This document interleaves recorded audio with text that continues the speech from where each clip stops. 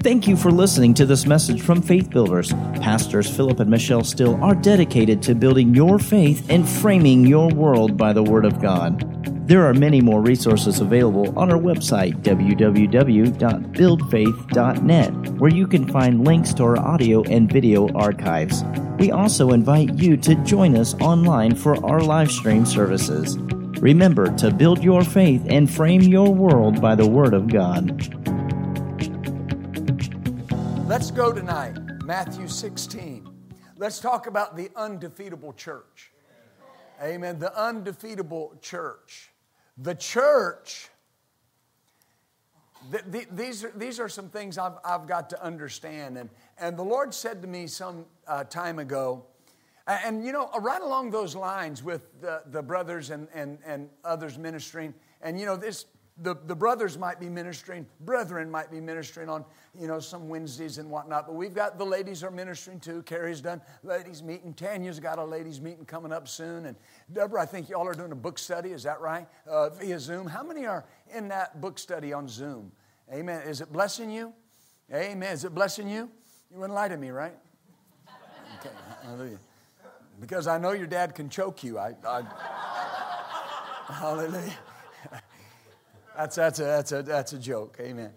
But the point that I'm making is that what point was I making? You messed me up. I was talking about that you know, the Lord said to me some time ago, I have a friend that when you go to their ministry, his hands are in everything. And now, please don't misunderstand. I'm not being critical. This is a powerful man of God, and I love him with all of my heart. But I was watching him one time, and he was running to the sound and running over here. And if something messed up, you know, he was up and trying to fix it. And the Lord said something to me. He said, the ministry that grows is the ministry that you give away. The ministry that grows is the ministry that you give away.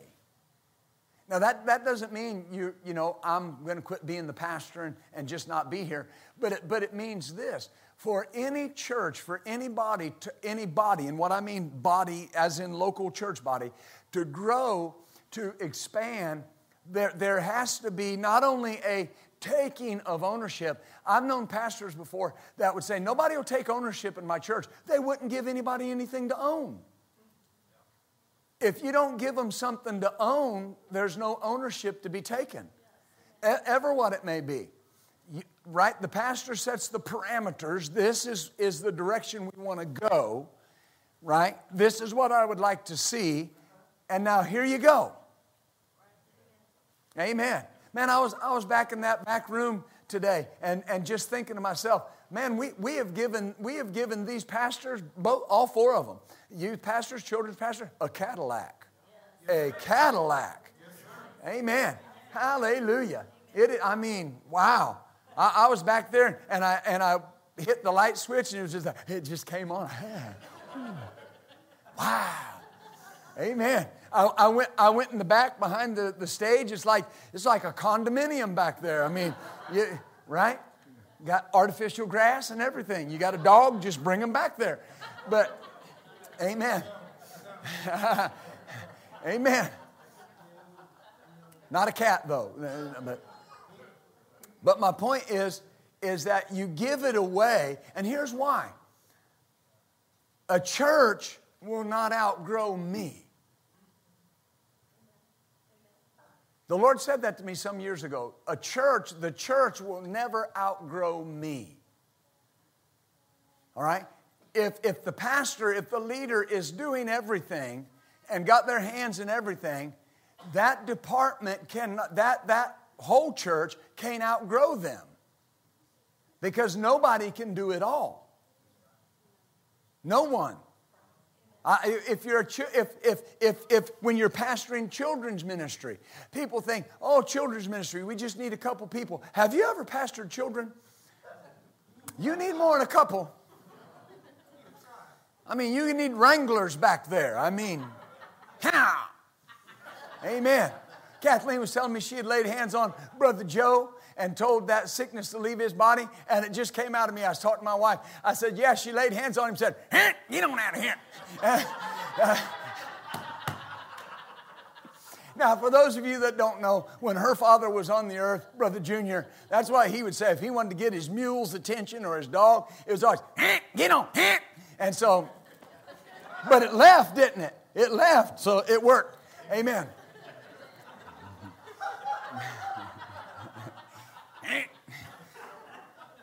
But it will not outgrow me.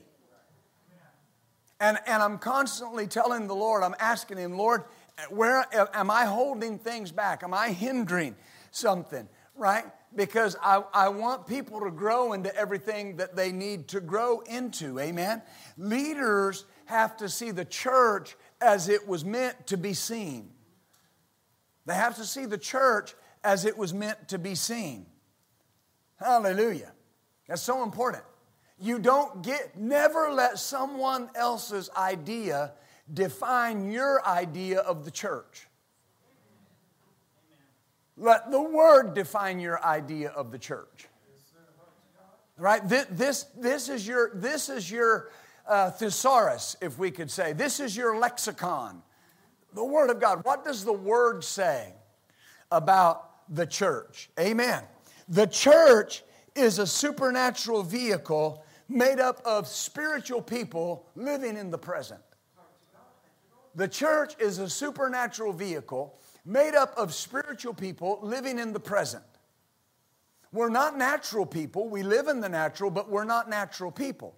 We're spiritual people. Amen. Do you see this? And what we have to be cautious about, do you remember, and we won't take the time to go there, but when Jesus made the statement to the people that were listening to Him, and He made this statement, and they were having trouble believing what He was saying.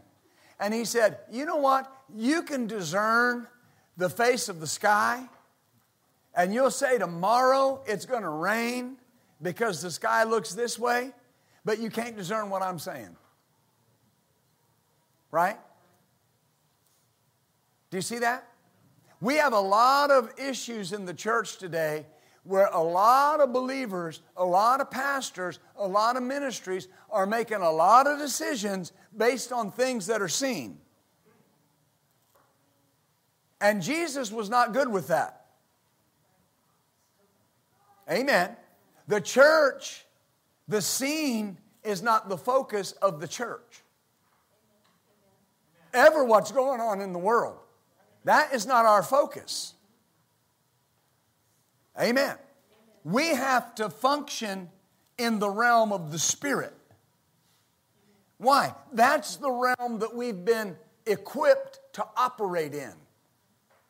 We are not equipped, now hear me when I say this, to function like the world functions. Right? You know how the world is. And I'll just take it from the headlines. If they ease the restrictions, the world's like, whew. But then they talk about tightening them up. You and me, we're just like, hallelujah. Right? Because we don't function there. The natural realm is subject to change and is not the friend of the believer. The natural realm is subject to change, and it is not the friend of the believer. Now, I'm saying all that to get us into this, the undefeatable church.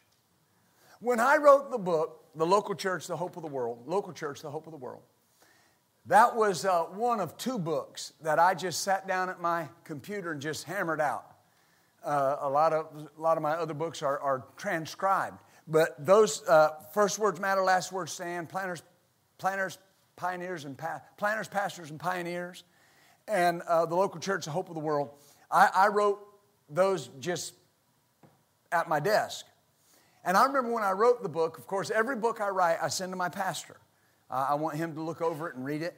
And when he read Local Church, Hope of the World, he made a statement. When I saw him, he said, I really enjoyed your book. And he made this statement. He said, the church needs all the cheerleaders it can get right now. Amen. The church needs people seeing it for what it is. Amen. The church is the change agent in the earth. The church is the body of Christ. So the church then is not weak, asleep, defeated, or otherwise incapacitated. Amen. The church is a force that has to be reckoned with, and a power for which the enemy has no answer. No answer. Look at Matthew 16. Hallelujah. I'm in Isaiah, so that won't work. Matthew 16 and verse 17. I've already preached myself happy. Matthew 16, verse 17. And Jesus answered and said unto him, Blessed are you, Simon Bar-Jonah, for flesh and blood hath not revealed it unto you, but my Father which is in heaven. And I say unto you that you are Peter, and upon this rock I will build my church, and the gates of hell shall not prevail against it, against the church. So the rock is the rock of revealed knowledge. The rock is the knowledge of who Christ is and who we are in Christ. The rock of revealed knowledge. You are the Christ, the Son of the living God. Upon this revealed knowledge, I will build my church. All right, the word is the Greek word ekklesia, E-K-K-L-E-S-I-A, ekklesia. It means called out ones, set apart ones. All right, those that are called to something. All right, upon this rock I will build my church. And notice the gates of hell, and the gates of hell. Now, right there, people think hell, and they think fire and brimstone and a gnashing of teeth, and the worm doesn't die. Well, that's all in hell, the literal place hell. This represents power. This represents authority. All throughout the Word of God, gates represents governance and authority. Governance and authority. All right, in Genesis 23, when God was speaking to Abraham, He made the statement to Abraham. He said, Now I know that you believe me because you have not withheld your son, your only son, but you've done what I asked. And He said, because of that, the blessing's going to come on you, right? And your seed shall possess the gates of his enemies. Well, the seed He was referring to was Jesus. And gates represent authority and governance. Everywhere you see this word hell in the literal Greek renderings, and when you look at translation that have literal Greek, it's powers of death, authority of death. Hell represents death. Hell is the place of the dead. Gehenna, Sheol, the place of the dead. In the book of Revelation, it's referred to as the second death. All right? Now, the reason I say that is so he says that the gates, the authority, the powers of death and hell will not prevail against the church. It won't. The word prevail means to be superior in strength, to overcome, or to overpower. Won't happen. Will not happen. Amen. And Jesus said, the power of hell will not be superior in strength, overcome, or overpower the church. That does not sound like a weak, incapacitated entity to me. When people talk about the church that way, they're talking about religion, not the church. Amen.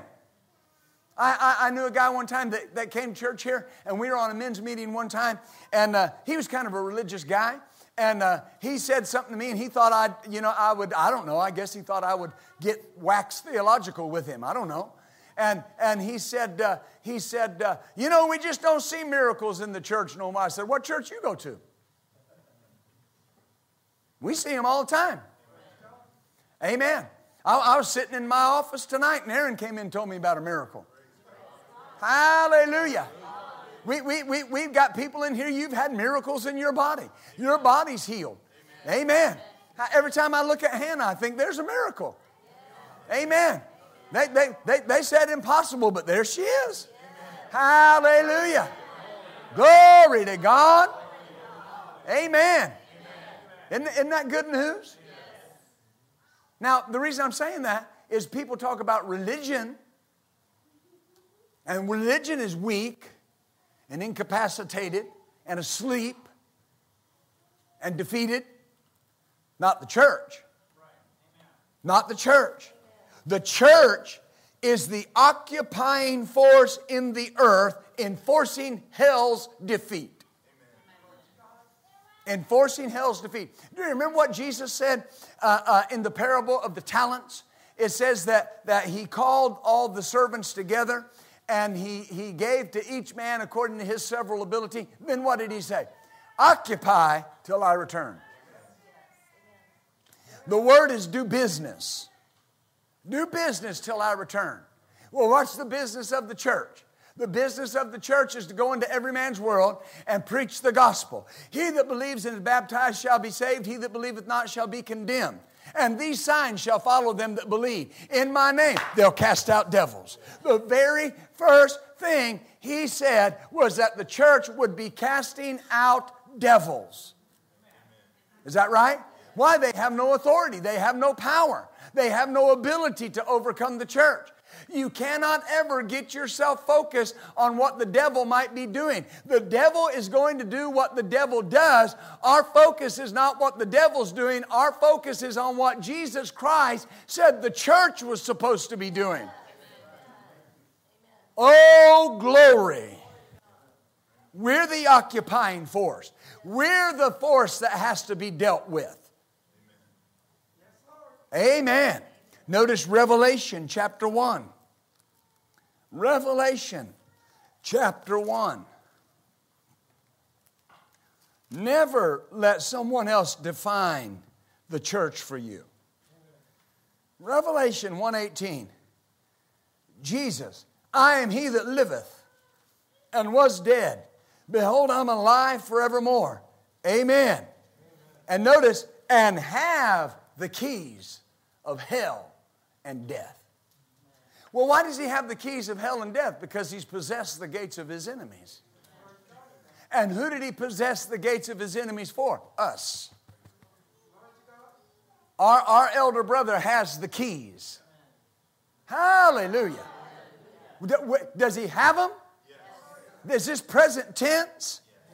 He has the keys of hell and death. That represents all authority over all power of the enemy.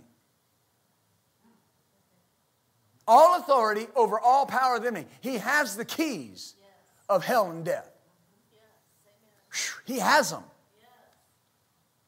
We are conducting kingdom business on the earth. I refuse to let others define the church for me. Amen.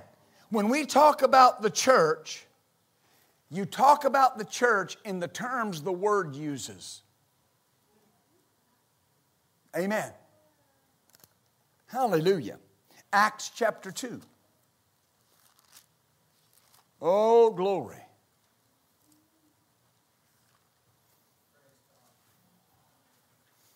was talking to a brother one time. He called me as a ministry liaison for a ministry. And he called me and he didn't know me. We were getting to know each other. And he asked me, he said, Philip, what, these were his words. He said, what cranks your tractor? I said, the local church. He said, oh, really? I said, yeah, it's the hope of the world. And I just took off on the local church. He said, well, I can tell that. The local church scares the devil. Because he has no answer for it.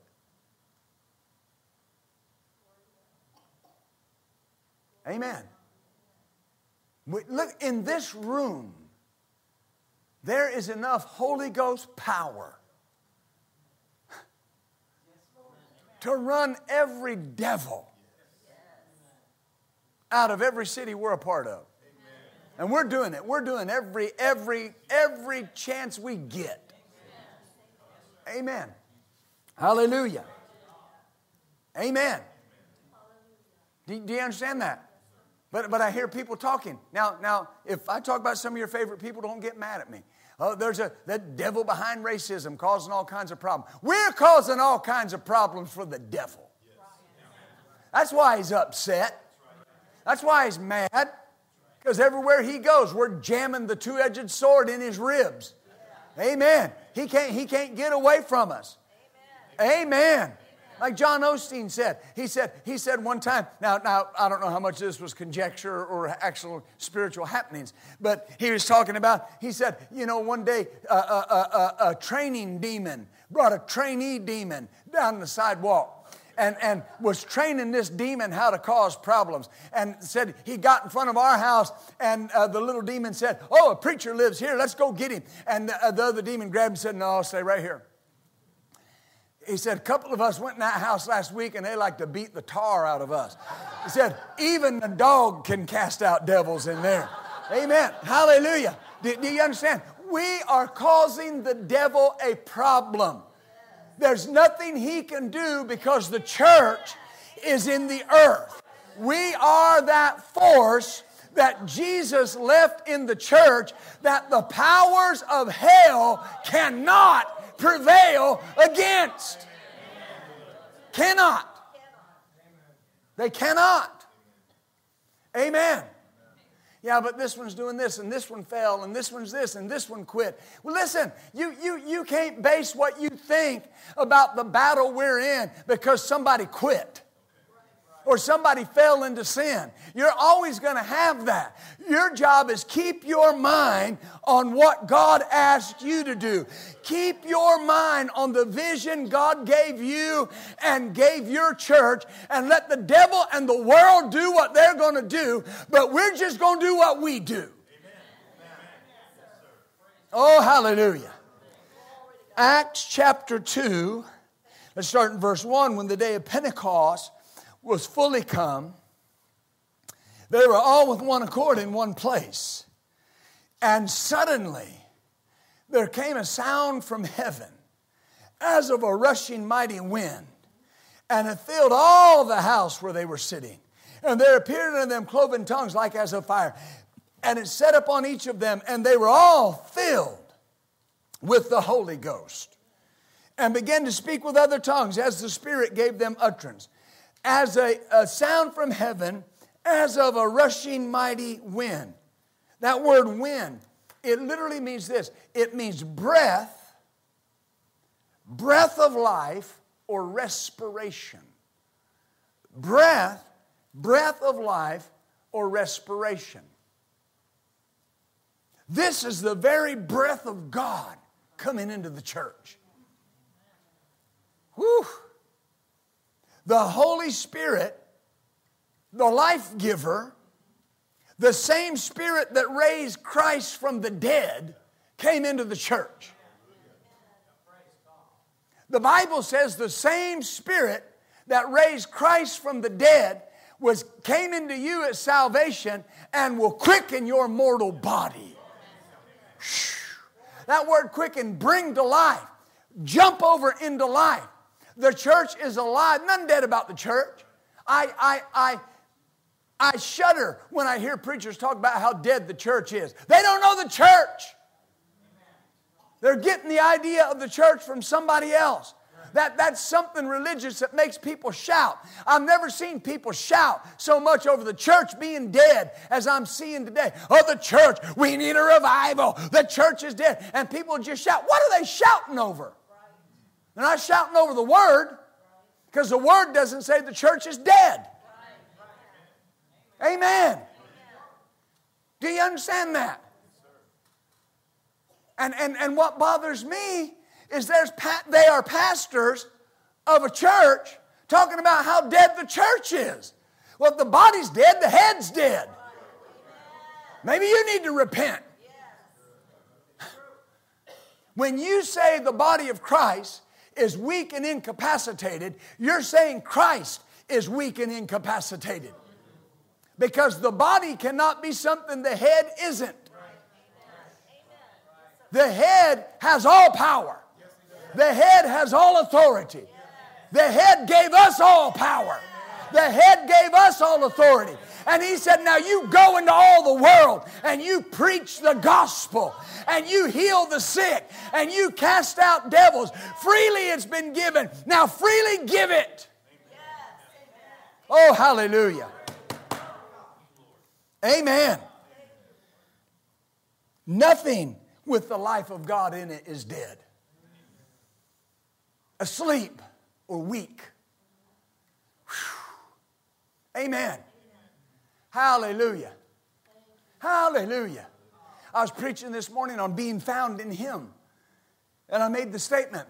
I said the answer to racial tension is people understanding that in Christ they have no identity of their own, and their identity is swallowed up in Jesus. If you see yourself in Christ, you don't see yourself as a black man or a white man or a Hispanic man or a woman or a male. You see yourself as being in Christ. If you're one of those people that think men are always out to get women and you know, I'm just a woman and I got a harder road than everybody else, you need to find out who you are in Christ. If you're one of those people that think your race defines you or your education defines you, you need to understand and be defined by who you're a part of. You are in Christ. Your identity is in Christ. And you are a part of the church of the living God, the pillar and the ground of the truth, the entity that the gates of hell cannot prevail against. And I have a part in that. Whatever my part is, I have a part of that body. I might be a hand, a thumb, a finger, a toe, a nose, an eye, an ear, but I am important to the body of Christ. I am important to the church. Everything I do is important to the church. The church can't function without me the way it can with me. Why? Because I have been assigned an assignment in the church of the living God. I have been assigned an assignment in the body of Christ. When I got saved, God the Father personally chose me to be a part of the body of Christ, and He called me and elected me and directed me and placed me where I'm at. I'm a part of something that cannot be shaken. Cannot be shaken. That's why Hebrews says we have received a kingdom that cannot be moved. Amen. Nobody can move it. The Democrats can't move it. The Republicans can't move it. Black Lives Matter can't prove it. Transgenders can't move it. Homosexuals can't move it. Hypocrites can't move it. Backsliders can't move it. Liars can't move it. Nobody can move it. Why? It is founded on the rock of revealed knowledge of who Christ is and who I am in Him. Glory to God. Ah, hallelujah. Whew. No, notice Ephesians 2. Oh, hallelujah. My goodness. Ephesians 2 and 19. Now, therefore, you are no more strangers and foreigners, but fellow citizens with the saints and of the household of God. And you are built upon the foundation of the apostles and prophets, Jesus Christ Himself being the chief cornerstone, in whom all the building, fitly framed together, groweth unto a holy temple in the Lord, in whom you are builded together for a habitation of God through the Spirit. So the church is, notice, first of all, built on the foundation of the apostles and prophets, of whom Jesus is the cornerstone. That's what we're built on. The Phillips translation says, the actual foundation stone being Christ Jesus Himself. So the church is built on Jesus Himself. Not shaky ground.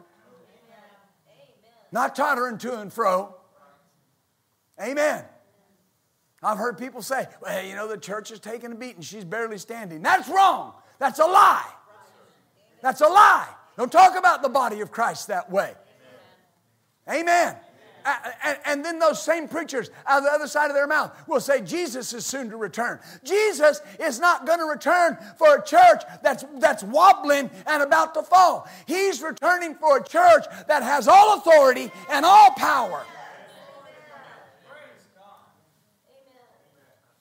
Amen. We're not going out of here with a whimper. Going out of here with a party. Hallelujah. Strike up the band. It's party time. Hallelujah. Why? We're going somewhere. Oh, I'm helping you tonight.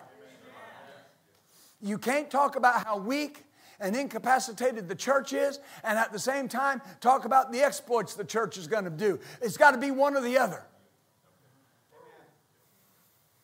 It's got to be one or the other. We're not going to be under an open heaven. We are under an open heaven. We sang it tonight. I am standing under an open heaven. I am drenched by endless showers of grace. I'm surrounded by love and tender mercy. Amen. When you got born again, heaven opened. And it never shut. Hallelujah. And I've had people tell me, well, you know what I mean. No, I don't. If you say something contrary to what the Word says about the church, I don't know what you mean. Hallelujah. Glory to God. You know, if you're married in here, I'll talk to the men. If you're married in here, you believe that you married the prettiest girl there is. Amen. At least you should. Amen. Amen. If you don't, we need to have a talk. Or else give your wife 5 minutes alone in a room with you. Amen. Anyway,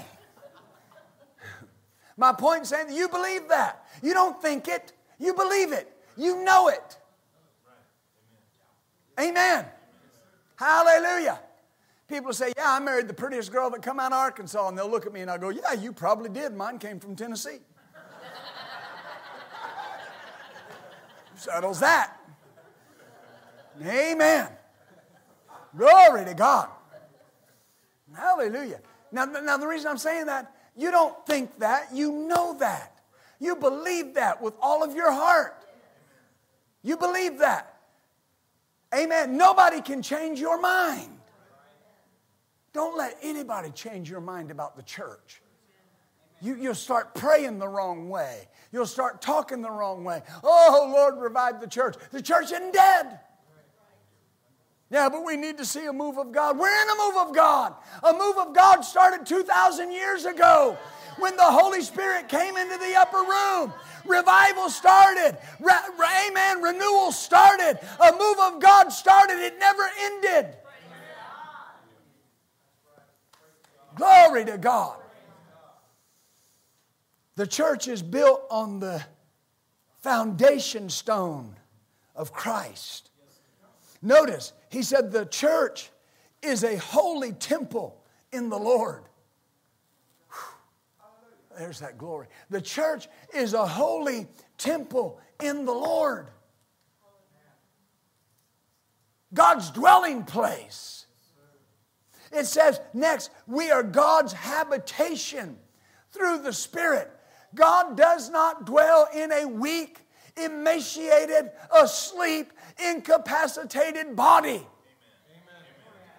Anything God's in is alive. Anything God's in is strong. Anything God's in is wonder-working, miracle-working, life-changing, spirit-infusing, devil-hating, miracle-working, God-honoring. Oh, hallelujah. You might can tell I love the church. Ephesians 3 verse 8. Paul is talking about being a minister. And he says, unto me who am less than the least of all saints is this grace given that I should preach among the Gentiles the unsearchable riches of Christ. And to make all men see what is the fellowship of the mystery, which from the beginning of the world has been hid in God, who created all things by Jesus Christ, to the intent that now unto the principalities and powers in heavenly places might be known by the church the manifold wisdom of God, according to the eternal purpose which He purposed in Christ Jesus our Lord. Can we back up to verse 10 and look at that in the Amplified Bible. I want you to see this. Because he's emphasizing the church. The purpose is that through the church, who? The church. The complicated, many-sided wisdom of God in all its infinite variety and innumerable aspects might now be made known to the angelic rulers and authorities, principalities, and powers in the heavenly sphere. Hallelujah. Now, let's look at that next verse. This is in accordance with the terms of the eternal and timeless purpose which He has realized and carried into effect in the person of Christ Jesus our Lord, which is, in whom, because of our faith in Him, we dare to have the boldness, courage, and confidence of free access and unreserved approach to God with freedom and without fear. Notice, he says it is through the church that He's going to show that wisdom. To who? The angels, the principalities. That's what he said. The church is the angels' university. Everything they know about God's grace, they learn it from us.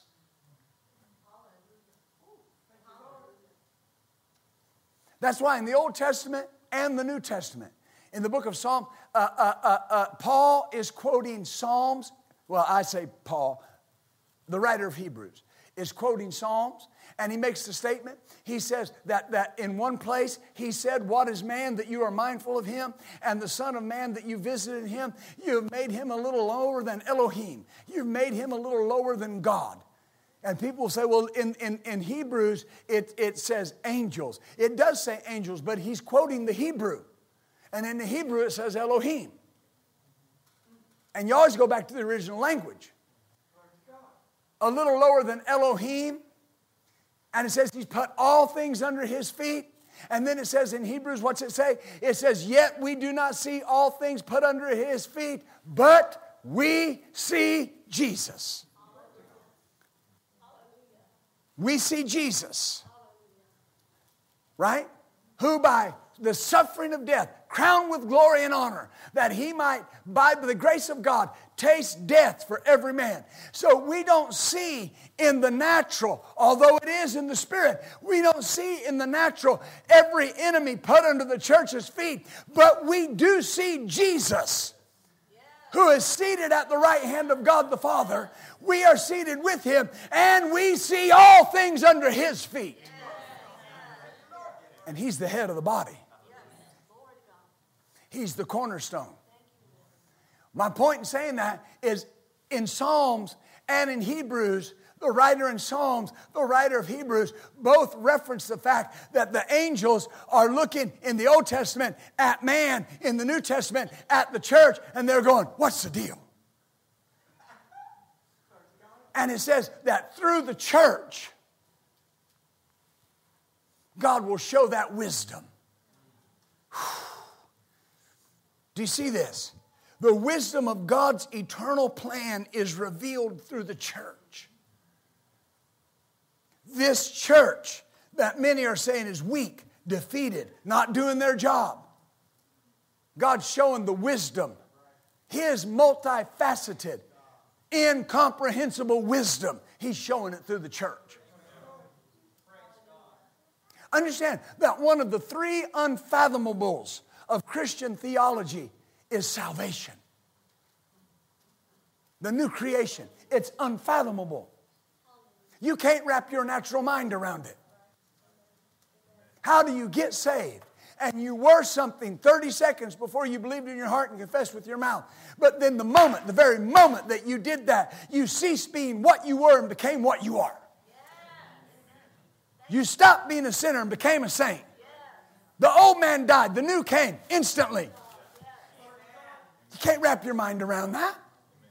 You can try, but you can't wrap your mind around it. It's a miracle.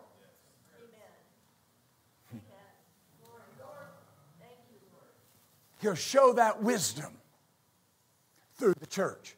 We're the university of God's grace and God's goodness to those beings in the heavenly realm. They investigate God's goodness by seeing it in the lives of the church. The enemy has to get the church to talk bad about the church in order to defeat the church.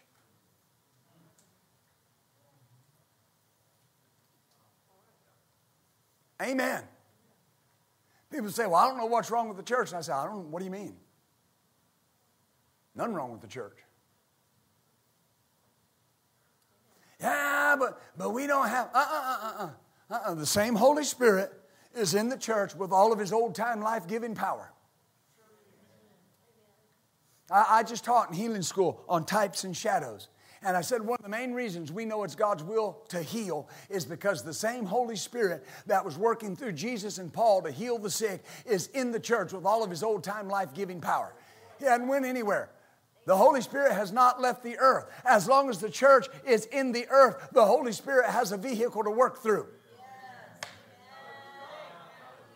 You can't get your eyes on, well, this is going on and that's going on. What's going on in the church? What's going on in the church? Amen. Ephesians 1. Am I helping you with this? Ephesians 1, 17.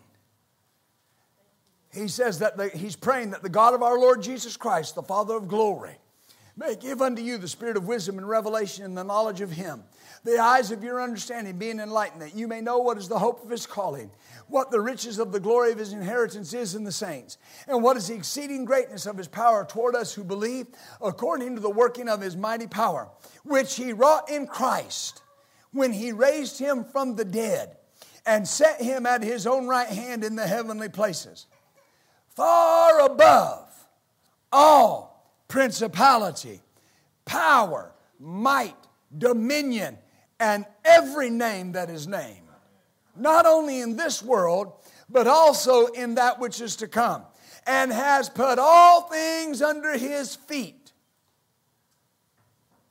and gave Him to be all things, to be the head over all things to the church. Don't miss the next verse, which is His body. The fullness of Him that filleth all in all. Christ is the head of the church. The church is the body of Christ. It says we are filled with all the fullness of God. Can you show me that in the Amplified Bible, please, sir? This is so important. Because this is the church. We're about to see the church in this verse. Which is His body, the fullness of Him who fills all in all. For in that body lives the full measure of Him who makes everything complete and who fills everything everywhere with Himself. So in the church, in the body of Christ, is the full measure of God Himself. Doesn't sound weak, incapacitated, or defeated. The undefeatable church. The Phillips translation says, and in that body lives fully the one who fills the whole universe. Whew.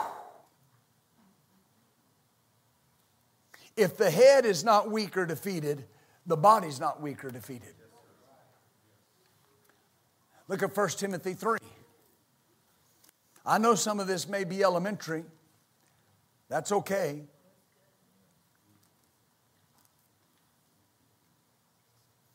It's good doctrine. Hallelujah.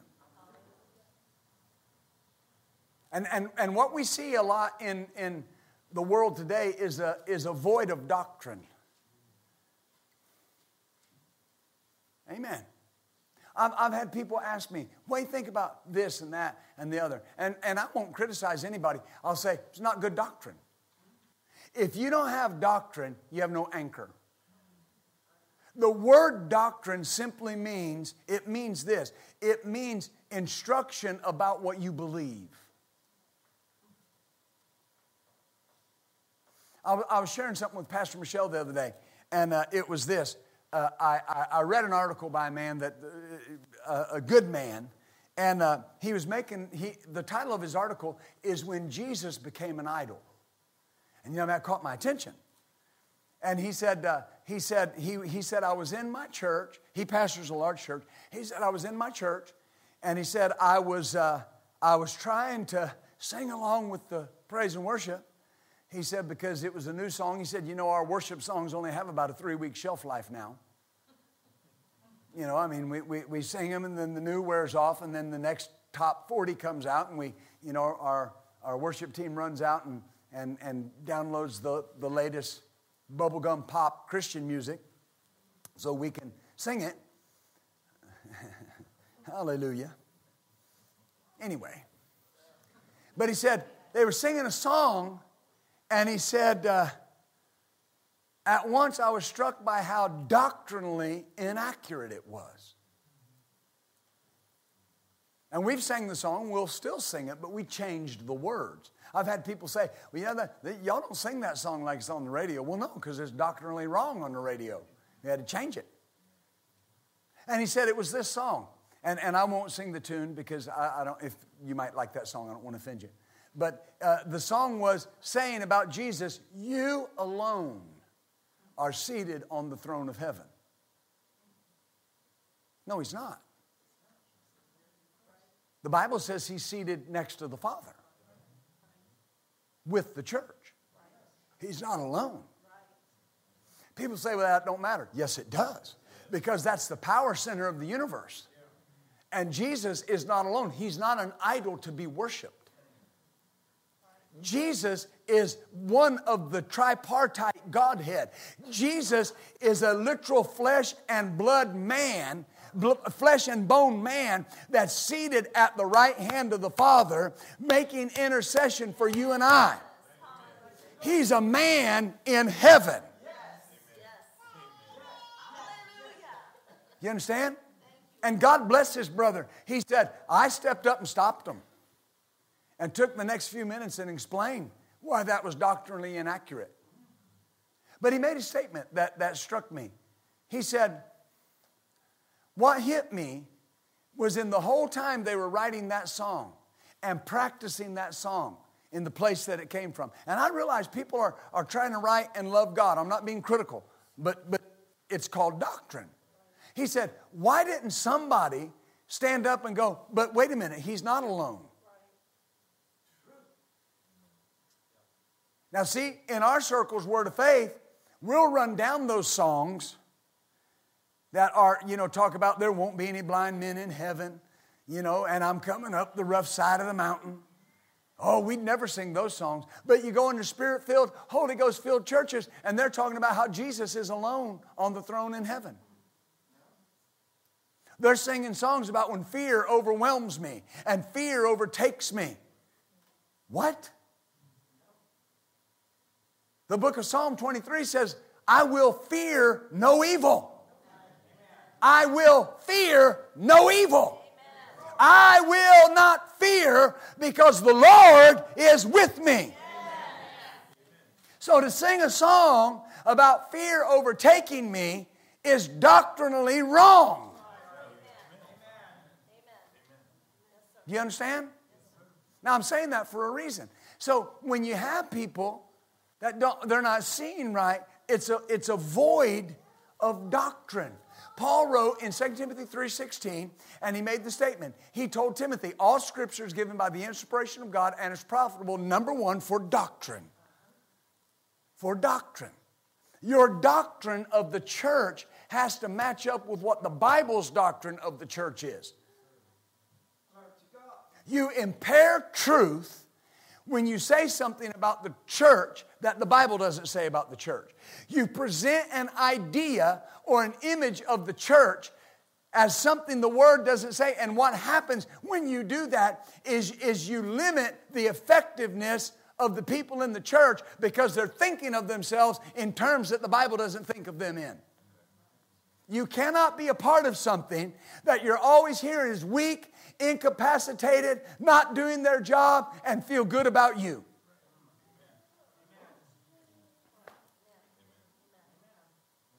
Every time you leave here, I want you walking out there thinking, my God, I'm a part of something that the gates of hell cannot prevail against. Ooh, glory to God. Amen. I want you, every time you think about coming to church, I want you to pull a Lily. She'll say, where are we going? Church. Yay, yay, going to church, yay. Amen. Am I helping you? Now, why is this important? If your doctrine's wrong in one area, it's like getting in an airplane and setting your heading. And if you don't ever check your heading and you're just a little bit off, it may look like that much on the map, but it can be 1,000 miles. All it takes is a little bit of a doctrinal shift. You got to stay with what the Word says. Just takes a little bit of a shift. Glory to God.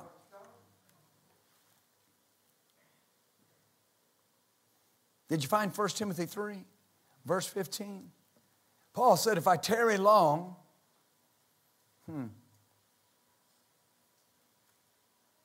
Paul must have preached a while.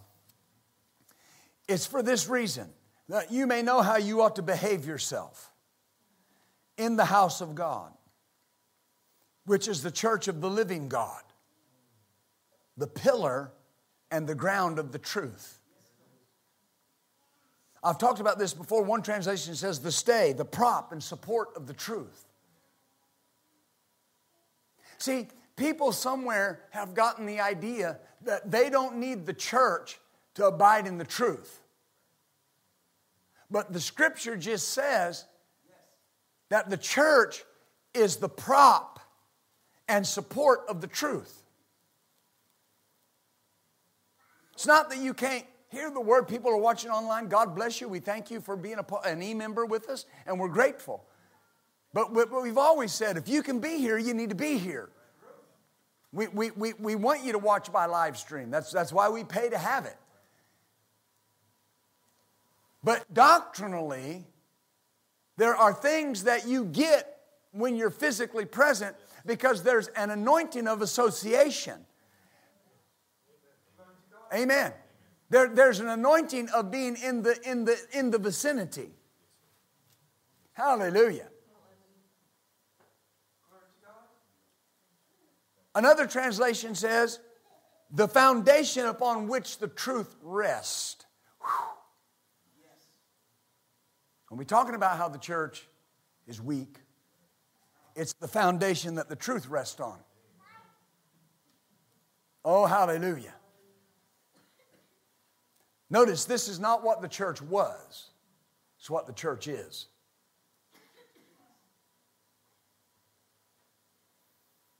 Not what the church was, what the church is.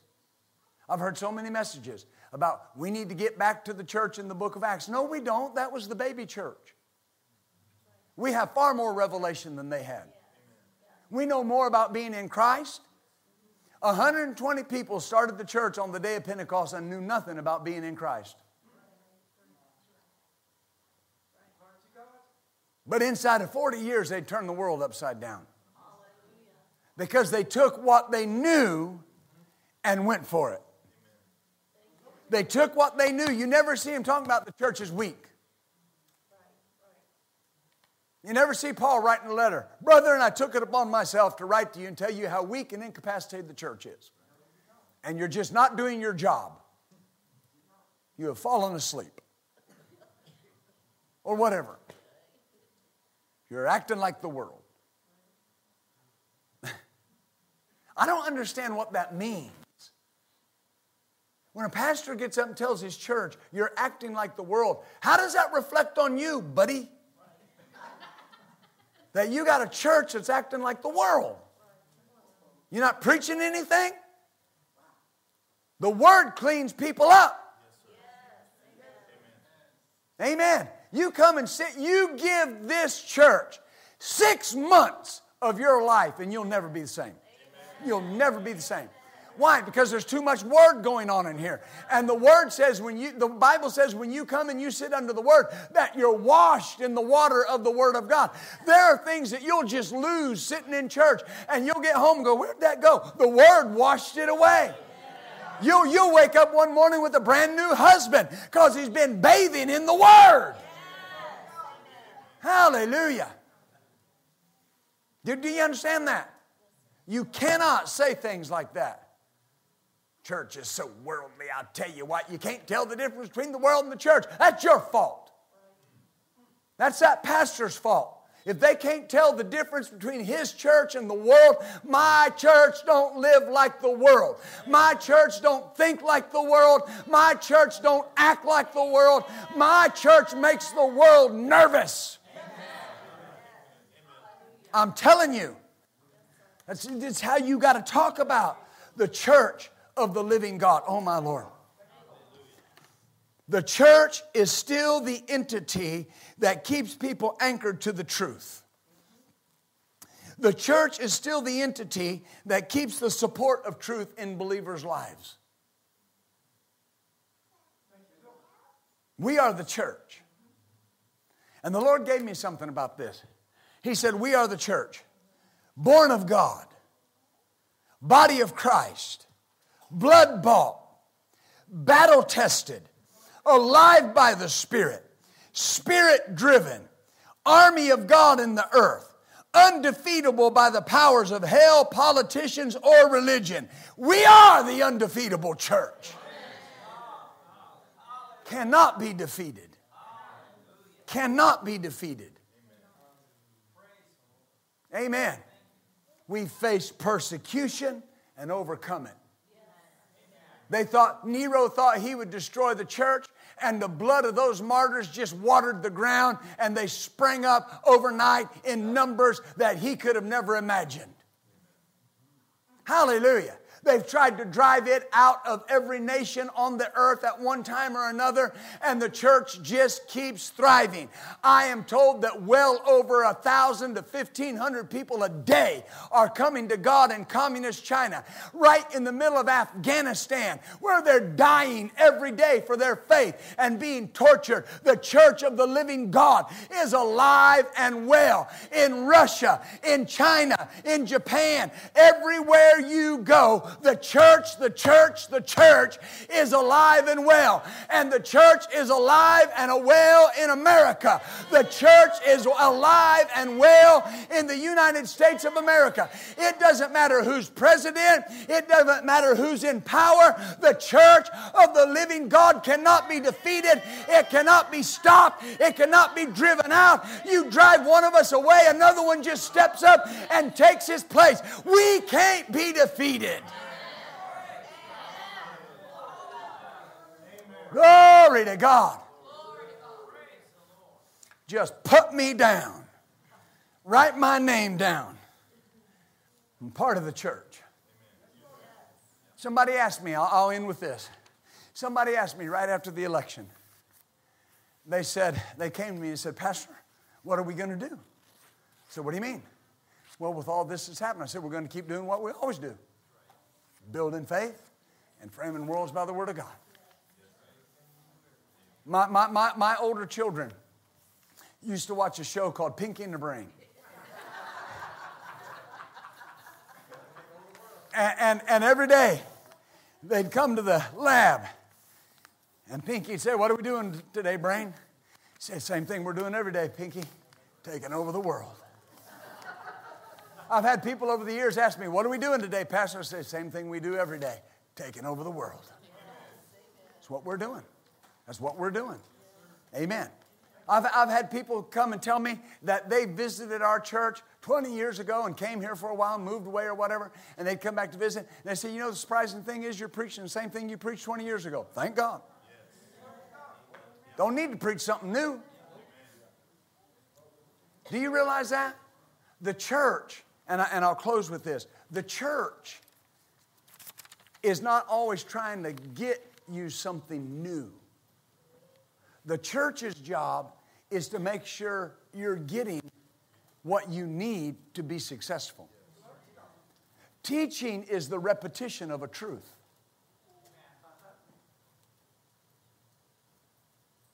You know, I don't worry about if I'm preaching something you've heard before. I don't care.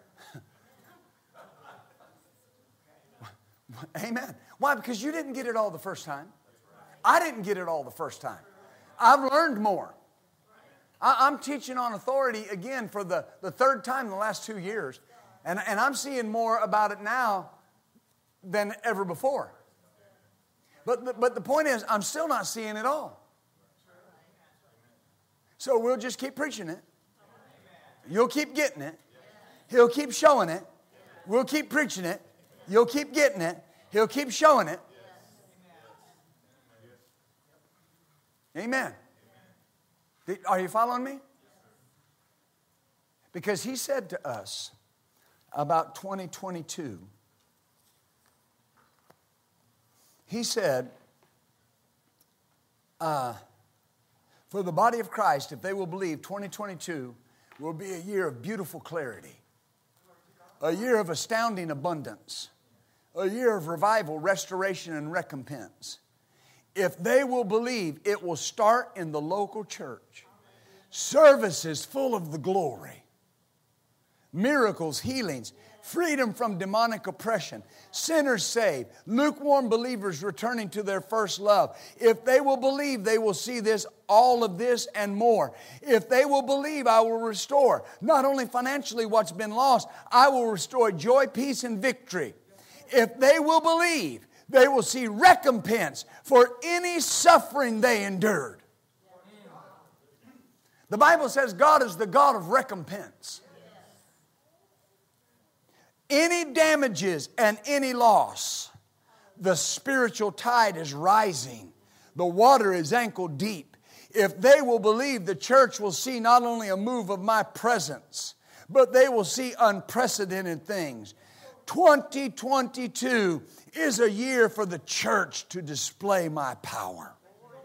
I will do great things for you, but if you will believe, I will do great things through you.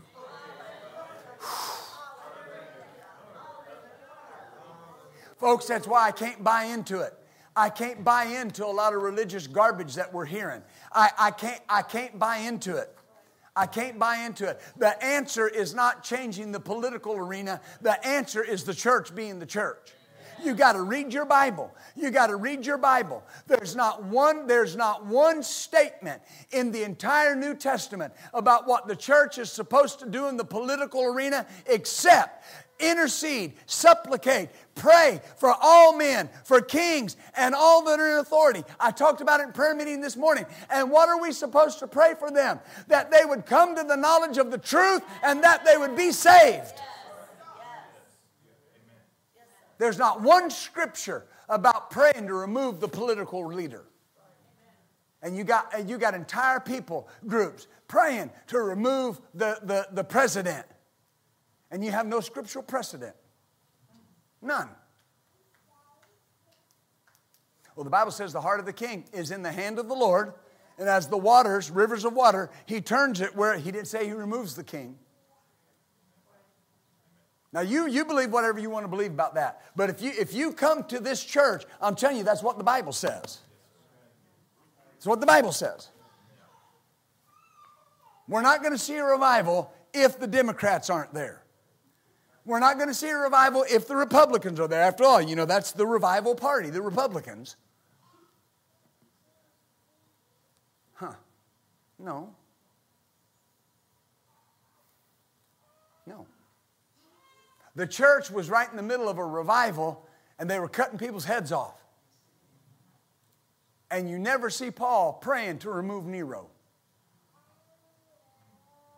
He said, when you pray for your leaders, that you will lead a quiet and peaceable life. I'm not involved in all the animosity that's going on in the world. I'm not involved in all the turmoil. Amen? Listen, I pastor an integrated church here. I pastor a very integrated church in Little Rock.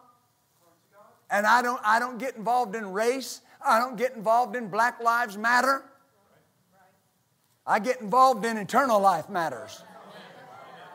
Man, that ought to be a shirt. You know, instead of the fist holding the Bible. Eternal life matters. Yeah, we might make enough money off that shirt to pay off the 2414.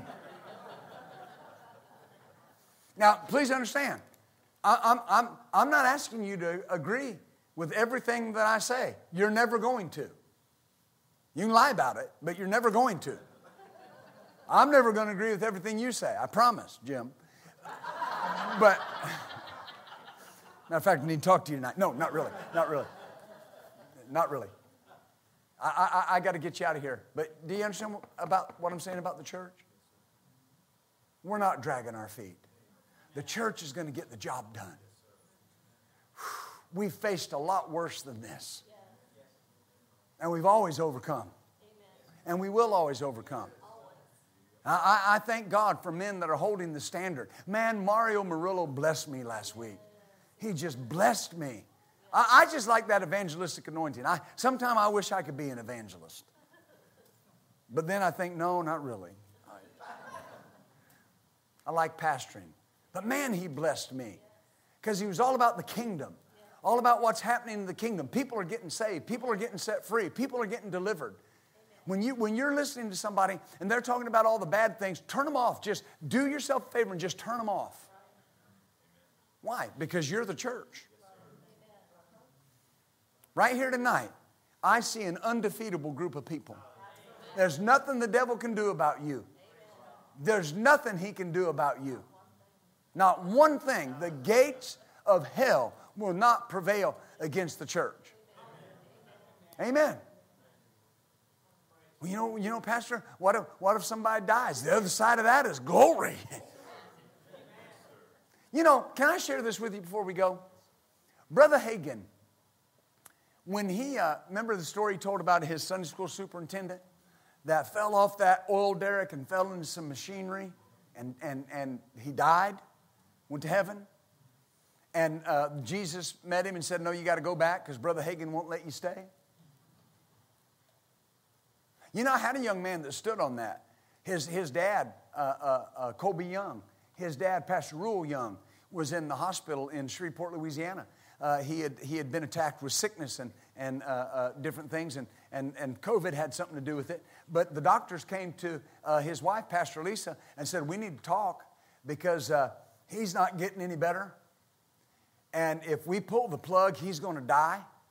So in a couple of days, we need to have that talk because even if he lives, he's going to be a vegetable. It's impossible for him to live. And so we need to talk about him going away. And Colby went to the Lord. And he asked the Lord. He said, Lord, if my dad shows up there, he said, I want you to do like you did with Brother Hagin, with that guy with Brother Hagin. I want you to tell him he can't stay because I'm praying for him. Well, you know, his dad did die. He testified about it. He said, there were angels singing. Angels were standing around my bed singing. And Colby said, Dad, you might have died. He said, I believe I did. But he came back. And this same man that they said would be a vegetable, that couldn't live, is alive and well.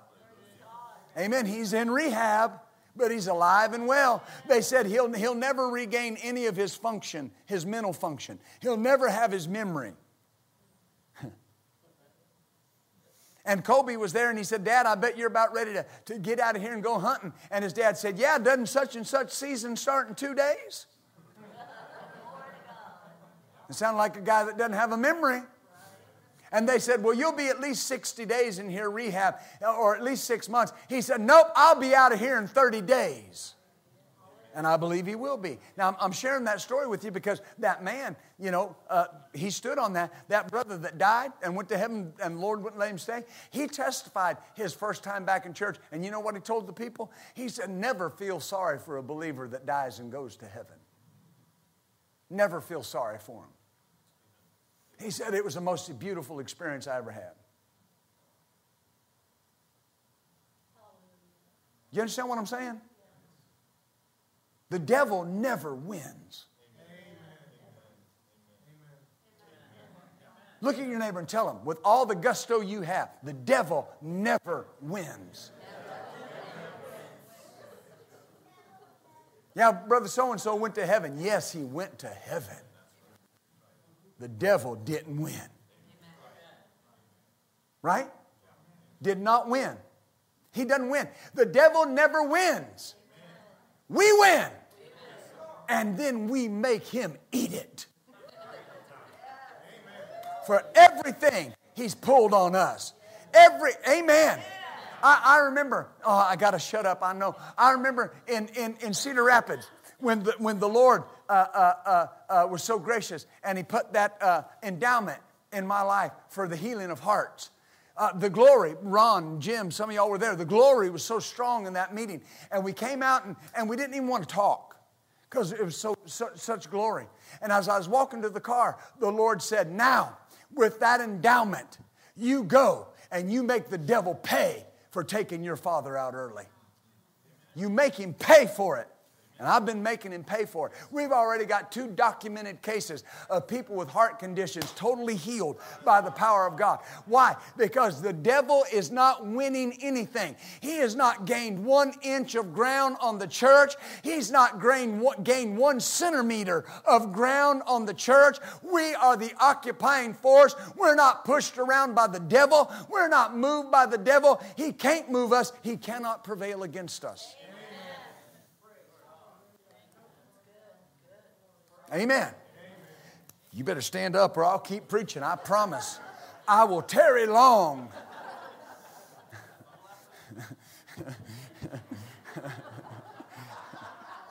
But nobody's sitting in the window, so we're good.